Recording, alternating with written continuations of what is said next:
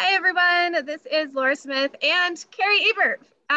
And we are here today very excited because on our social media, we get a lot of questions about dysarthria because both of our specialty, as many of you know, we specialize in childhood apraxia of speech, but dysarthria is another um, concomitant condition that can occur with apraxia, and it's another motor speech disorder. And a lot of people have a lot of questions about it. And it was so funny because Carrie and I were talking one day about how we wish we could find someone or get this information out to people from someone who kind of has more of a specialty in dysarthria. And literally, the ASHA leader publishes something on Facebook, and I tag Carrie in it. So, Dr. Levy, welcome. Yes, thank you for being here. If you could just tell us a little bit about or Carrie, well, let's have Dr. Levy go. If you could just tell us a little bit about yourself. Be happy to. So thank you for inviting me. I agree it's an important area, and I'm always happy to speak to people who specialize in motor speech disorders and to the general clinicians out there and parents, because you're right, so much information is needed on dysarthria and apraxia. So I'm really glad about what you're doing as well. So I am here at Teachers College, Columbia University, and my specialty area is dysarthria. Both in children and adults. We'll focus on children here, but I look at motor speech disorders, specifically dysarthria, across languages. So, wow. And also across the age span. So I look at Parkinson's disease and treatment for it in Mandarin speakers, English speakers, Spanish speakers, and our research on children with dysarthria, and all of this is with my doctoral student and master's students. My research on children with dysarthria focuses primarily on English speakers. That most of the work that I've done, English speakers with dysarthria due to cerebral palsy. But my doctoral students are also looking at Korean speakers with cerebral palsy. And we've also done a randomized controlled trial in Belgium on French speakers with cerebral palsy. I'm a native speaker of French, German, and English. So wow. You're a rock star. Well, one can be dysarthric in many languages, so we really want to be able to help people across languages.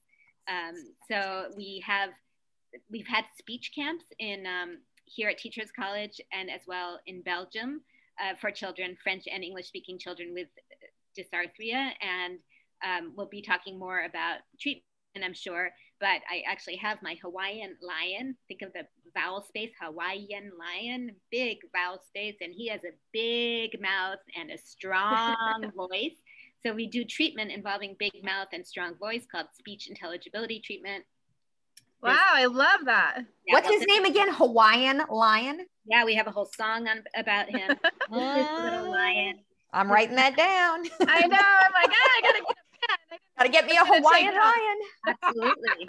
This little one doesn't have a big mouth or a strong voice, and it's very hard to understand him, right? Because he doesn't have a big mouth and a strong voice. I love the visuals, Dr. Levy. That is beautiful. Oh, I'm in love.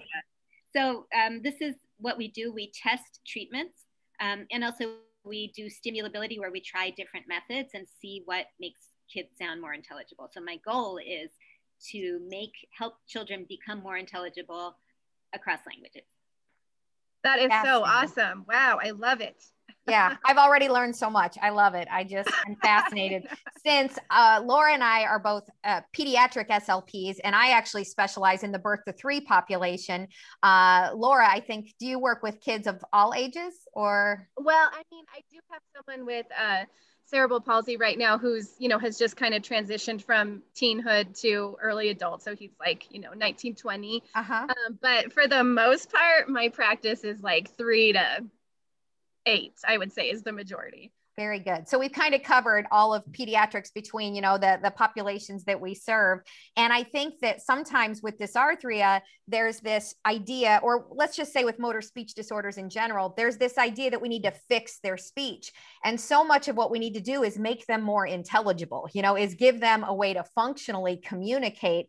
And so I love that you said that was your main goal, is to, increase speech intelligibility with that. What was it? Big mouth, big voice. Big mouth and strong voice. Strong voice. See, I got to get it right. Big mouth. Big mouth, strong voice. I love it. I know I'm taking notes on my phone. Yes.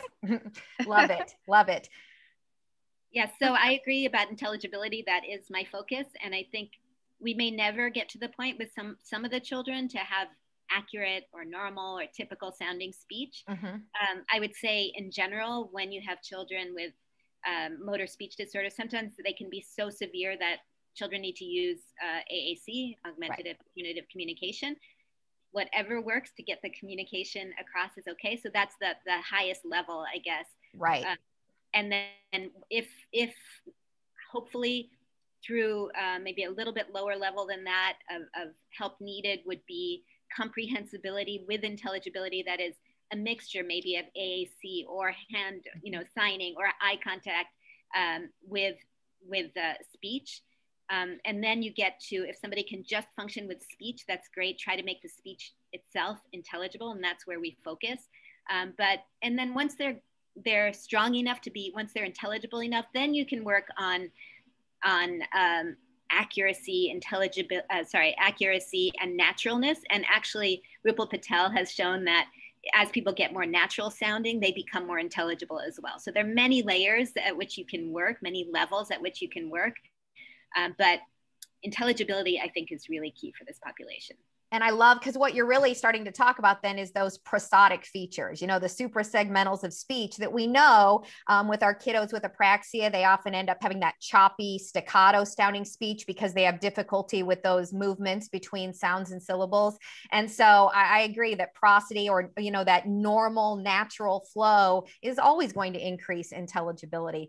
Dr. Levy, the one thing you said that I just love is when you were talking about, start with communication, AAC, if that's what's needed. One thing that I always try to talk about is language and then speech, right? We're speech language pathologists, but let's start with language. Make sure kids have a way to communicate, and then we can address, those speech issues. Right. So. And you have to have something to shape, right? Yeah, exactly. Gotta have the words to shape them. We don't want to get sounds before we get the words. It's not going to work that way. So yeah, communication, big picture is really key. It really is. Is. I'd like to drive that message home too, just for a lot of parents that I get come into my office and they are adverse to having AAC, or they don't, once they find me, seemingly apraxia expert, then they just want to put the device to the side. And I'm like, okay, listen, what they're doing on the device in this easier format that they're able to formulate and produce language and communication is what you can expect me to get if and when we can break through their speech motor planning system. So I have to have a base. I have to know that there's a language base there. Or otherwise, like you said, working on the sounds is just working on sounds without any background knowledge or information. So yeah, and absolutely, communication breeds communication. The more they communicate, the more they're willing, and the more successful they'll be.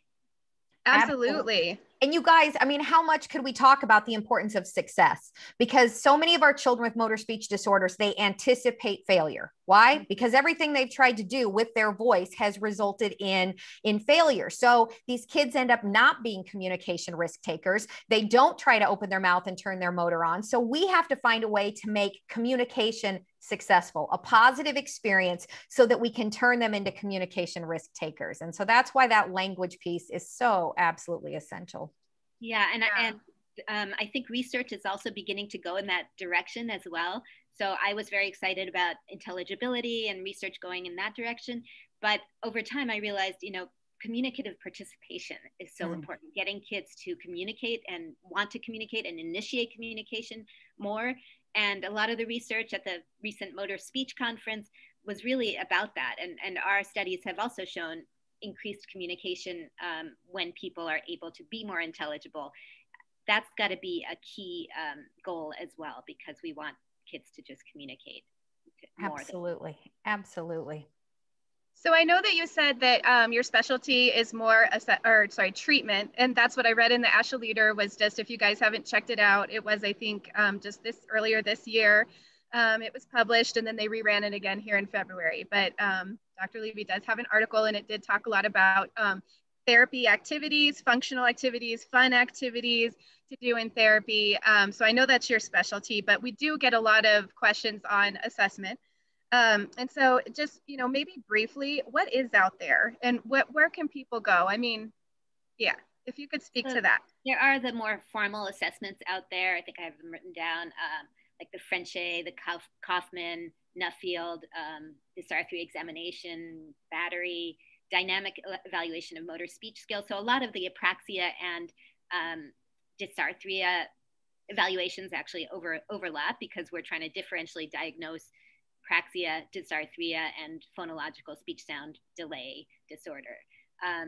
But the truth is that the real gold standard way of measuring, of assessing motor speech disorders and specifically dysarthria is perceptual measurement. So perceptual assessment, our eyes and ears are really key.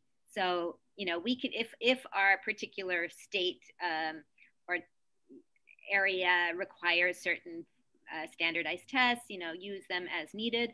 But the fact is that we are going to rely on our senses to determine whether a child has praxia, dysarthria, or phonological disorder, or a mixture of all of those. So I think you would agree that. Yeah. Oh, absolutely. Oh, absolutely. Right. I have a quick question. Do you think it's important in assessment to look at familiar listeners versus non-familiar listeners? Does that hold a big, or does it not really matter in the grand scheme of things? I think it's important. It gives information about true intelligibility, for example. Parents, for example, know what their kids are going to say before they actually say it. And teachers also begin to understand kids. And we know even when we watch a movie, for example, from the beginning to the end of the movie, at first we hear somebody with such an accent or some speech that's unusual to us and we can't understand a thing. And by the end, we're practically speaking like the person and we understand everything, because there's an adjustment period where we adjust to their vowel space and to their speech. So I think it is important to know how somebody actually hears a child and perceives a child when they first speak to them, because when we first meet somebody, that's a very important moment, and we need to be understood. So that's, I think, important. But at the same time, they're with people they know a lot. So how is their communication in their daily life? Great. So I think both pieces of information are important. When you're diagnosing or looking at assessment for dysarthria, what place does the maximum phonation times have, or like those SZ ratios, things we normally use with adults? Do you feel like they could transfer to children? I do have children usually say ah for as loud and as long as they can. And a lot of people do that kind of thing because it gives information about voice quality. So if you hear a lot of harshness, for example, or if they can't sustain their maximum phonation for very long, do they have poor breath support? Is their voice breathy? Are the vocal folds not coming together so well? So I think it does give good information. I don't go crazy with it. I don't do too much of it. If they sound pretty monotone, I want to know, can they go, ah? And they have no problem doing this. 3-year-olds don't mind imitating that. Unless they have apraxia too. And, I don't know if we have any numbers. Laura, are you curious? We know they can co-occur, apraxia and dysarthria. Dr. Levy, do we have any numbers to know how often that might happen? I don't think we have any numbers. If there are any, I'm not familiar with them because it's even hard to get a number for dysarthria. Right. It's also such a range. There's some people who just are a little bit breathy or a little bit strained vocal quality. And there are some who are perfectly intelligible but have characteristics of dysarthria. And then there are some who can't speak, who use AAC. Yeah, sure. So it's the numbers are difficult, but there's definitely co-occurrence. And the number one motor disorder in children is cerebral palsy. And so a big caseload is often, a big chunk of our caseload is often children with cerebral palsy, and they can have dysarthria or apraxia or both. Do all children with CP have dysarthria?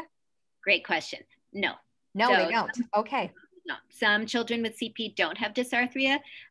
There are some who are so dysarthric that they need AAC, and then there's some in between. But actually, Dr. Hustad and Dr. Allison have found that even for those who are not necessarily considered having dysarthria, they're often not quite typical, at least some of them. So, there's really, I think, a whole spectrum. What about Down syndrome? I always think of children with Down syndrome as having dysarthria. Is that across the board, or are there children with Down syndrome who don't have dysarthria? Down syndrome is the most complicated disorder. I love working with kids with Down syndrome in general, but they have a lot going against them. And I think it's really hard to categorize what they have exactly. So people will often say they have a motor component. You know, some are hesitant to say that they have apraxia, but there's definitely motor planning. And some are hesitant to say they have dysarthria, but there's often, you know, a strained vocal quality. And so I would say that there's a motor problem. Often there's an execution problem along with the structural difficulties children with Down syndrome have, you know, and as well as cognitive, and then the hearing that often goes with it. So it's really remarkable that children with Down syndrome are actually often able to speak, and their communicative intent, this is what we were talking about earlier, is so strong often that, you know, they want to play house, they want to play with a lion, and they can really make amazing progress. Yeah, I feel like that's the research just isn't there yet. It's like the same with autism. Like I can read one research article from a reputable source that says autism and apraxia co-occur, and I can have other people who are experts in apraxia who say, oh no, you know, that's like its own separate thing, apraxia and autism. But Carrie has a son with both. So we know that certainly it does occur, but I just feel like the research isn't as, we don't have the breadth of the research yet there for these other disorders with the motor speech disorders. It's very difficult research, and we need when I was in grad school, you know, my motor speech disorders class, which I think every speech language pathology student probably still takes, it was all about adults. I mean, we didn't really even cover any motor speech disorders in children per se. I think they touched on dysarthria in children, but I don't remember ever learning anything about apraxia in children. And so for me, it has been quite, I graduated in 1995 with my master's. So, I mean, it has been quite a journey to become a specialist in apraxia, you know, because of all the continuing education we've had to take and, you know, just really delving into it and trying to really figure out what the core deficits are and then find ways to treat those. Yeah, I agree. And if we think about the famous motor speech disorders books, they're mostly about adults. And, in our course, I teach it neuropathology of speech. We do go over children and adults, and we also talk about different languages. That's another fascinating, often missing. So we try to cover that here too. That leads us into my next question, actually, which was, Carrie just touched on it, like the journey to learning about or becoming an expert in apraxia is, you know, quite the journey because it's all postgraduate education. And so, you know, this is my question and both of our question on dysarthria. What training or courses would you recommend? What's out there for SLPs looking to get more knowledge in this, if any? Right. So, are you thinking dysarthria in general or treatment? I mean, either. Yeah, dysarthria assessment and treatment in pediatric dysarthria. Yeah, that's what we're looking for. The answer is quite similar. There's not that much out there, but at ASHA there are trainings, and there's a motor speech program often, and I'm always have been part of that lately, where there are a lot of presentations on it. So I would definitely look for that. There's for children and for adults. But as you said, I mean, there's still very limited, specifically clinical training for SLPs. So the ones that come to mind, and it's all really about the treatment, because I think Edith Strand, for example, does a lot of trainings and just has a lot of great research that's very clinically applicable out there. So I trust everything she does. Yeah, I love her. Yeah, she's the best. So that, you know, I think that the main thing is the differential diagnosis, and she and Macaulay and I'm trying to think, actually in the same issue of ASHA Leader, I'm looking, there was Clark and Bass who had apraxia versus phonological disorders, and Edith Strand again, you know, has a lot of research that for the differential diagnosis. So I think that's the main part that we need for the assessment piece. For the treatment, again, there's less out there. So maybe it makes sense for me to tell you a little bit about the treatments that are out there, and then we can talk about where to find more. Before you do that, Dr. Levy, could you just give us a few of what those perceptual features are in children with dysarthria? If you could just give us, that doesn't have to be a complete list, but just some of the things that we should be listening for. Sure. So I think I have a definition here that dysarthria is really a group of motor speech disorders. So it's not one particular thing at all. And it occurs at one or more, usually more, of the subsystems of speech. And the characteristics really depend on the type of dysarthria, although type of dysarthria in children is less relevant, in my opinion, than in adults, especially since we don't really have many treatment implications. Slow speech, variable vocal intensity, or it can be, vocal intensity can be very, very quiet. And that's an important thing I want to talk about a little bit more. Or it can be very variable. It can, slow speech, variable vocal intensity, monotone, imprecise articulation is a key one. But it really depends on the child and the particular lesions at what's the neural subsystems that are affected in the particular child. So for example, I think, Murray et al.'s study has found that the main ways to differentially diagnose apraxia, childhood apraxia of speech and dysarthria is the oral motor assessment, motor speech eval, and specifically multisyllabic words.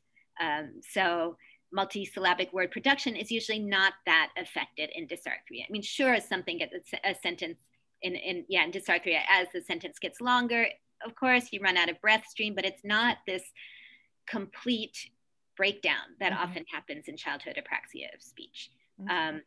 So actually, maybe this is a good time for me to play sound clips so that we can hear those. And I'm also going to plug my computer in. Hold on 1 second. There we go. That is very good. Okay, so let me share my screen. And this way we can hear a little bit. So let me first play this one here. Don't put any water. I'll play it again. So we hear a harsh voice quality, some articulatory imprecision. Don't put any water. And monotone, right? So this child has spastic CP and dysarthria. I want to play a boy, another boy who has dysarthria. And, okay. He's going to repeat a clinician. So she's going to say something and he'll repeat what she says. The blue spot is on the key. In the key.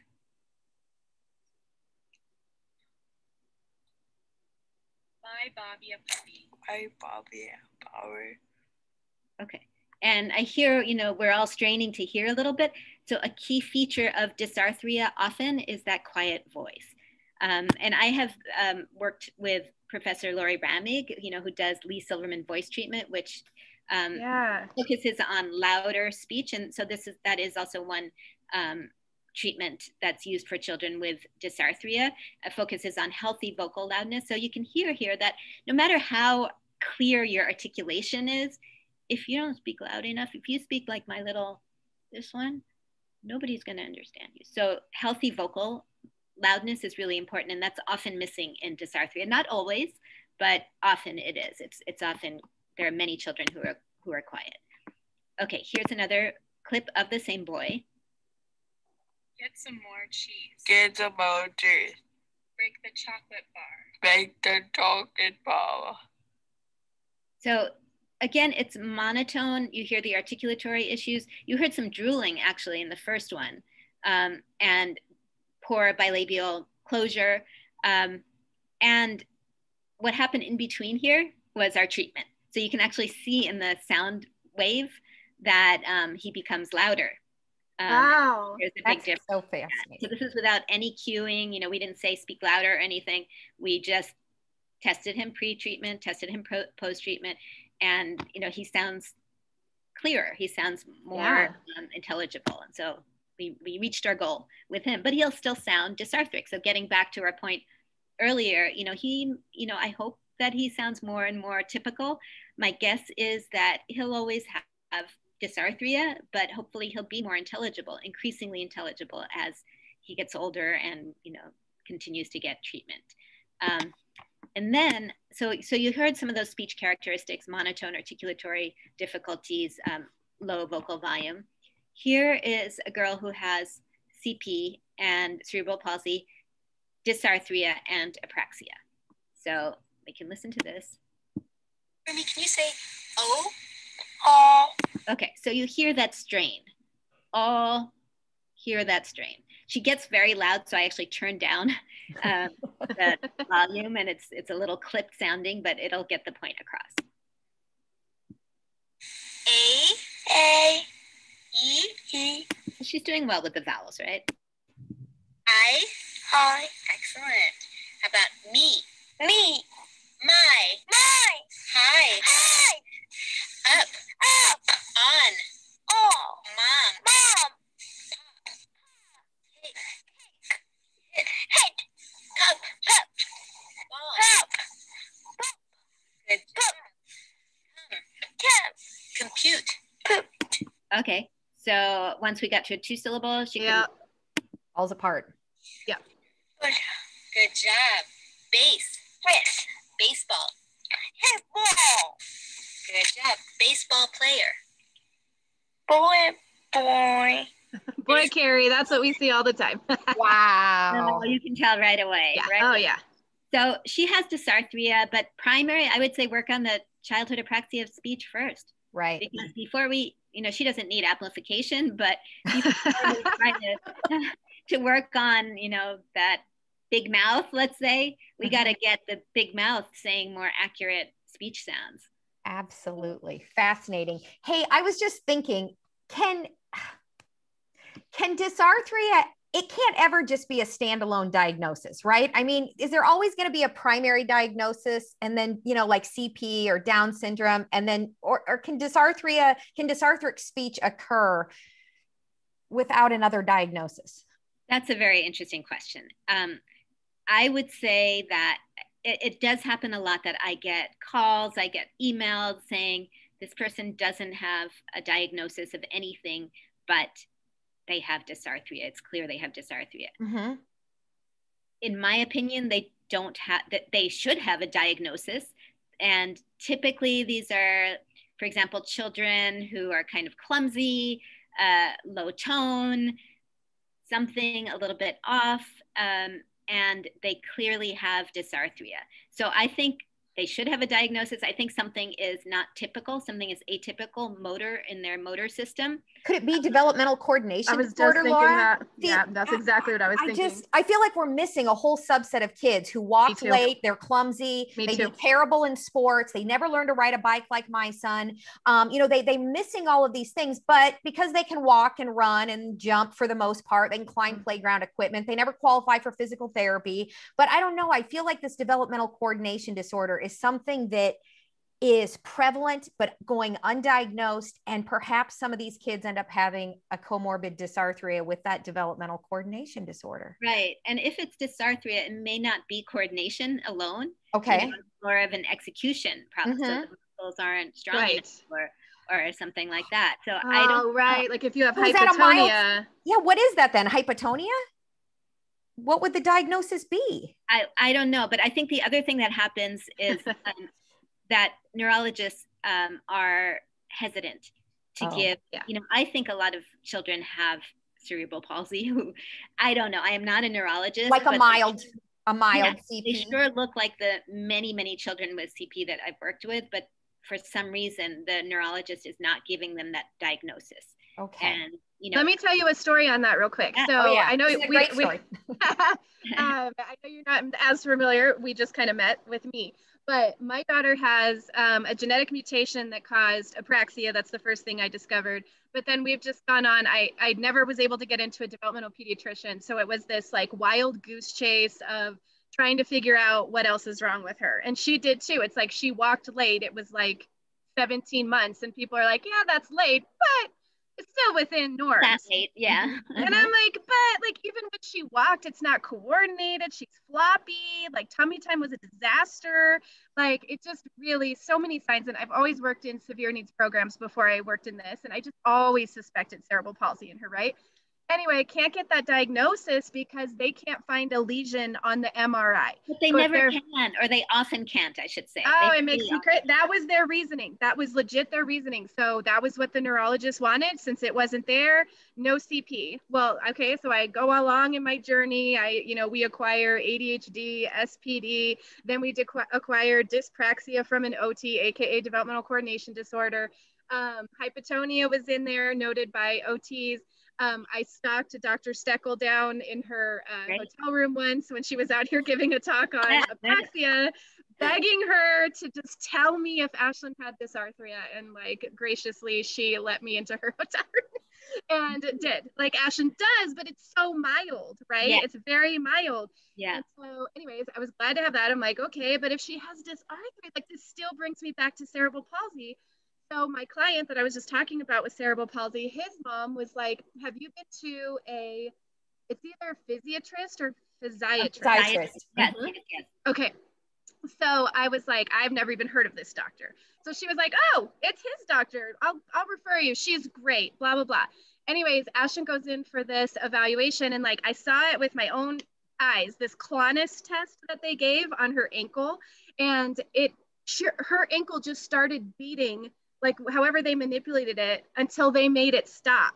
And she was like, even her resident was like, what am I looking at? And she was like, she's a pro, like she does this all the time. She's like, yep, that's blah, like she did. And she identified, like when Ashlyn was walking, something called a pie pan hand. And like, this woman knew her stuff. You are never going to convince me my daughter doesn't have cerebral palsy.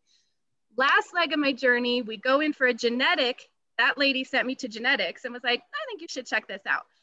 I find out she has that genetic mutation, and the geneticist was like, well, and I was like, well, she has this because part of her genetic mutation does not include cerebral palsy. It does include gross developmental coordination. And I was like, well, yeah, and then plus the cerebral palsy, and she diagnosed her with dystonic cerebral palsy. And the geneticist was like, that's a trash can diagnosis. So imagine if you're a parent, I'm a professional, you're not going to convince me she doesn't have it. I always knew she had it. I worked in the field, but now I've had a neurologist tell me she didn't have it, and a geneticist. Like these poor parents and speech professionals even that are just trying to do the best for their patients. Yeah. So Ashlyn does not have a diagnosis of CP? No, she does. Dystonic cerebral palsy. It's just that the geneticist said that's a trash can diagnosis. I'm like, well, whatever. It's still in her file, right? It means that they think that people diagnose cerebral palsy flippantly and that there are other things going on. So it's just a trash can overarching thing to describe other disorders, which it's not true. She has it. She has a mixed tone representation of dystonic cerebral palsy, 100%. Wow. Yeah. It's hard what parents go through, It really is. Yeah. Okay, Dr. Levy, we're going to let you do treatment strategies now, okay, or activities, because this is what everybody wants, and we could talk to you for hours, but we know your time is precious. So go ahead and give us what you got. All right. So the bad news is we don't have randomized controlled trials. Actually, we do have a small randomized controlled trial, but there are very few studies out there. So I will talk about the studies that have evidence behind them, or at least the three strategies that really have good evidence behind them. Again, not a big randomized control trial, but good research, which we really like. So one of probably the best known research, treatment research, is by Lindsay Pennington, who's in England. And she uses a subsystems approach and so for all of these, I just suggest, unfortunately, there aren't many trainings, but read articles by Lindsay Pennington. Okay. And hers focuses on first breathing, phonation, and then putting it in words and sentences and so on. So working, that the assumption there is that all the subsystems, or many of the subsystems, are affected in dysarthria. And so you work on those subsystems. And there's evidence that works. And she's even done online treatment. So that's good these days, especially. So that's important. No large randomized control trial, but nobody has, and her evidence is strong within the small groups that she's able to test. The other one, we were talking about Professor Ramig, whom I've collaborated with. So there's work in Lee Silverman voice treatment. So Fox and Bolek do the most work on children with dysarthria and using Lee Silverman voice treatment to improve speech. So there's no big randomized control trial, except that for Parkinson's disease, actually, I've done one with Lori Ramig where we had 57 people with Parkinson's disease. So it works, we know, for Parkinson's disease. And the small studies by Fox and Bolek and Fox are also showing some that it can be effective as well, you know, in increasing production, good speech production, and some intelligibility as well in children with dysarthria. So that's the second, and that one actually has training. So you can get trained in Lee Silverman voice treatment, LSVT loud. It focuses mostly on adults, but there are also, I think, some programs on children. And once you know the treatment, you can kind of use it for children, but of course, think about the differences between adults and children. Sure. So we've talked about Lindsay Pennington's treatment, and also Fox and Bolek, Lee Silverman voice treatment, and those are the two other ones. And then there's my treatment, which is called speech intelligibility treatment. And for that, I would suggest the information can be found in, there are 2 articles that are going to come out, I think, in July this summer in Journal of Speech Language Hearing Research. And there's some in the past as well, but 2021 Journal of Speech Language Hearing Research, there are going to be 2. And there's one on English and there's one on French. And the English one, I'm first author on that. So it'll be Levy et al. In 2021. That one has the protocol of speech intelligibility treatment in it. So clinicians can go there, and there's also a link to a video about our speech treatment, and it has also good results. So we're reporting on 6 years of the treatment. Wow. That's how long it takes to get enough participants. And it shows that their intelligibility increased as measured by listener ratings. We also look at production and so on.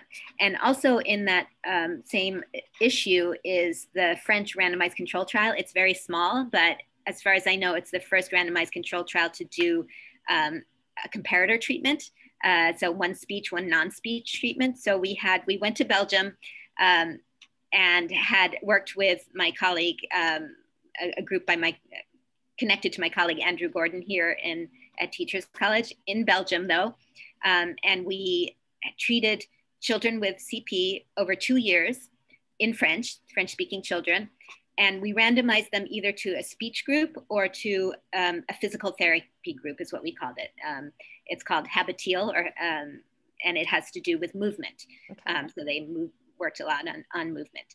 And listeners heard both kids pre and post treatment, both groups of kids pre and post treatment, and the kids who got speech intelligibility treatment improved, whereas the children and that's intelligibility that was measured, I believe, by the gold standard intelligibility measure, which is % words correct, that is transcription accuracy, whereas the children who got the physical therapy treatment did not get better. So that is, very small study, but good, real evidence-based research. So there are 2 studies in that issue, the July issue of Journal of Speech Language Hearing Research. And so to learn about how to use that treatment, I hope that I'm able to do trainings. I do trainings for my students. I have to maybe think about how to do training for the public, but the protocol at least is there, and there's a link to video. So hopefully that will be there, but it's all about using your big mouth and your strong voice to help have people understand you better. There is a link that I think if you Google CP Speech Camp, Levy CP Speech Camp or Teachers College, you'll find a video about the camp, and you'll see kind of how it works. But we focus on big mouth and strong voice, and we use games because it's for kids. Make sure they have fun. And these games all are all about enhancing intelligibility.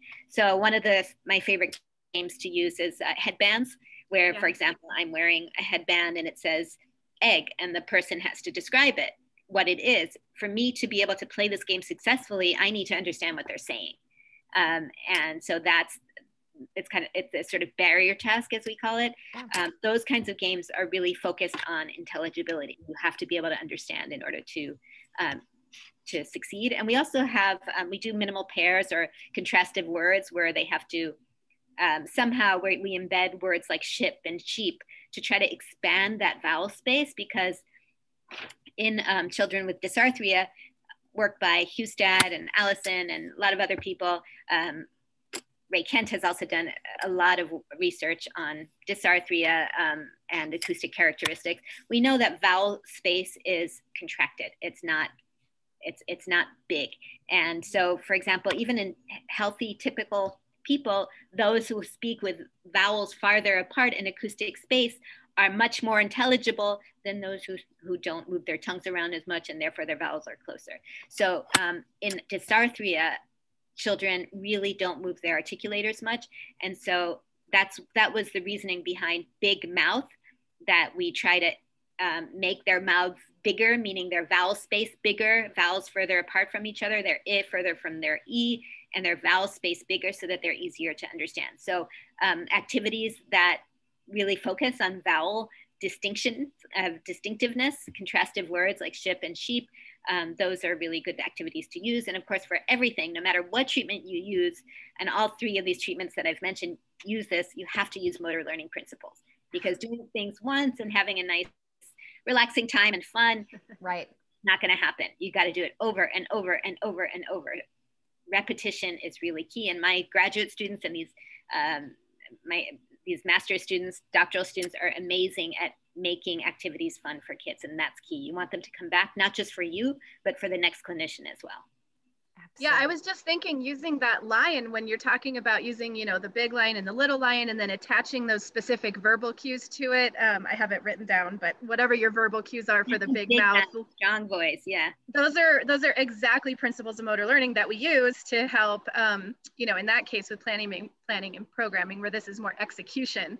But it's interesting that those same principles are applied, but they work for a different reason. They're working for the execution piece of it, but it's still amazing. It's fascinating. It's fascinating. Yeah. And when you talk about vowels, we always talk about how vowels really carry intelligibility. Vowels shape the oral cavity. And so if your speech is mumbled or garbled or, slurred in any way, the problem is really with those vowels not being big and open. So I just, there she is.